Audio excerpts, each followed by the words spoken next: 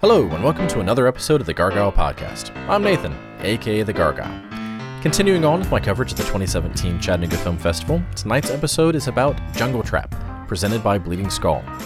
The CFF program description for Jungle Trap was: exploitation demigod James Bryan's decapitation-fueled, shot-on-video masterpiece about a jungle hotel haunted by kill-crazy ghosts in loincloths, made in 1990 and unreleased until this very moment. Beginning his career in the 70s, Bryan moved from adult movies to action epics like Lady Street Fighter to drive-in horror ragers like Don't Go in the Woods. But the straight-to-video distribution market was evaporating, a realization he had only after he'd completed photography on Jungle Trap. The few remaining distributors were not adventurous enough to handle the project. Heartbroken, Bryan shelved the movie and never directed again. We were shocked that he had an entirely unseen feature just waiting to be pieced together. We watched it and confirmed that all the parts were there, and they were unbelievable. We hired an editor to assemble the movie, as well as cover a final reconstructing and mastering of the audio. Also, a new score was recorded by Taken by Savages, using 80 synthesizers and perfectly emulating the era sound. In its raw state, the movie was hugely entertaining, but it's a monumental video-era triumph in its long-delayed final form. It was not only James Bryan's final directorial effort to date, but his last contribution with the mighty Renee Harmon. The duo spent decades together in the exploitation trenches, and Jungle Trap ranks among their best work. Seriously.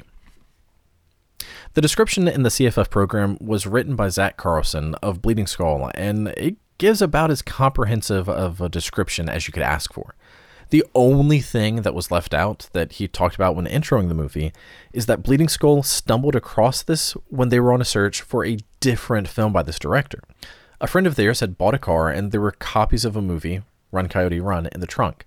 And they sought out the director to try to find the original reels of the film so that they could restore it, but during the process they found an old box that said Jungle Trap, which the director had all but given up on. So, similar to my reviews of The Dragon Lives Again and The Zodiac Killer, the backstory on Jungle Trap is part of what I love so much about this movie. Knowing more about it just gives me a deeper appreciation. It isn't just watching a movie, it's watching one piece of a much larger story. When we talked about Jungle Trap on Mass Hysteria, we focused more on the backstory of it than the actual movie. Even the description in the CFF program focuses more on the backstory than it does the actual movie. So it's pretty undeniable that knowing more about this film greatly contributes to the actual appreciation of it. And once again, that's part of why I love the Chat Film Fest. Not only is it a chance to see movies that I might not have a chance to see otherwise, whether it's because I'm unfamiliar with it or because, like Jungle Trap, the director had given up hope on it ever being completed and released, but because you do have special guests who are there to help bring the movie to life and make it an overall experience, rather than just watching a movie. Like I said in my review for The Dragon Lives Again and The Zodiac Killer, so far I have absolutely loved everything that I've seen from Bleeding Skull and AGFA. I love genre films, I love low-budget movies, I love movies that were shot directly on VHS, B-movies, cult favorites, all of these films that are generally underappreciated, I have such a strong love for.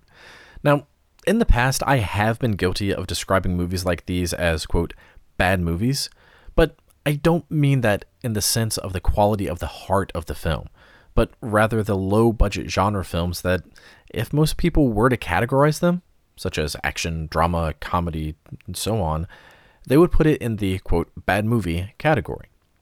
Admittedly, this is a pretty lazy way to describe a movie that doesn't have a big budget or a lot of marketing behind it. And again, even though I've used that term before, it just doesn't do justice to all of the amazing movies that most people would put under that umbrella.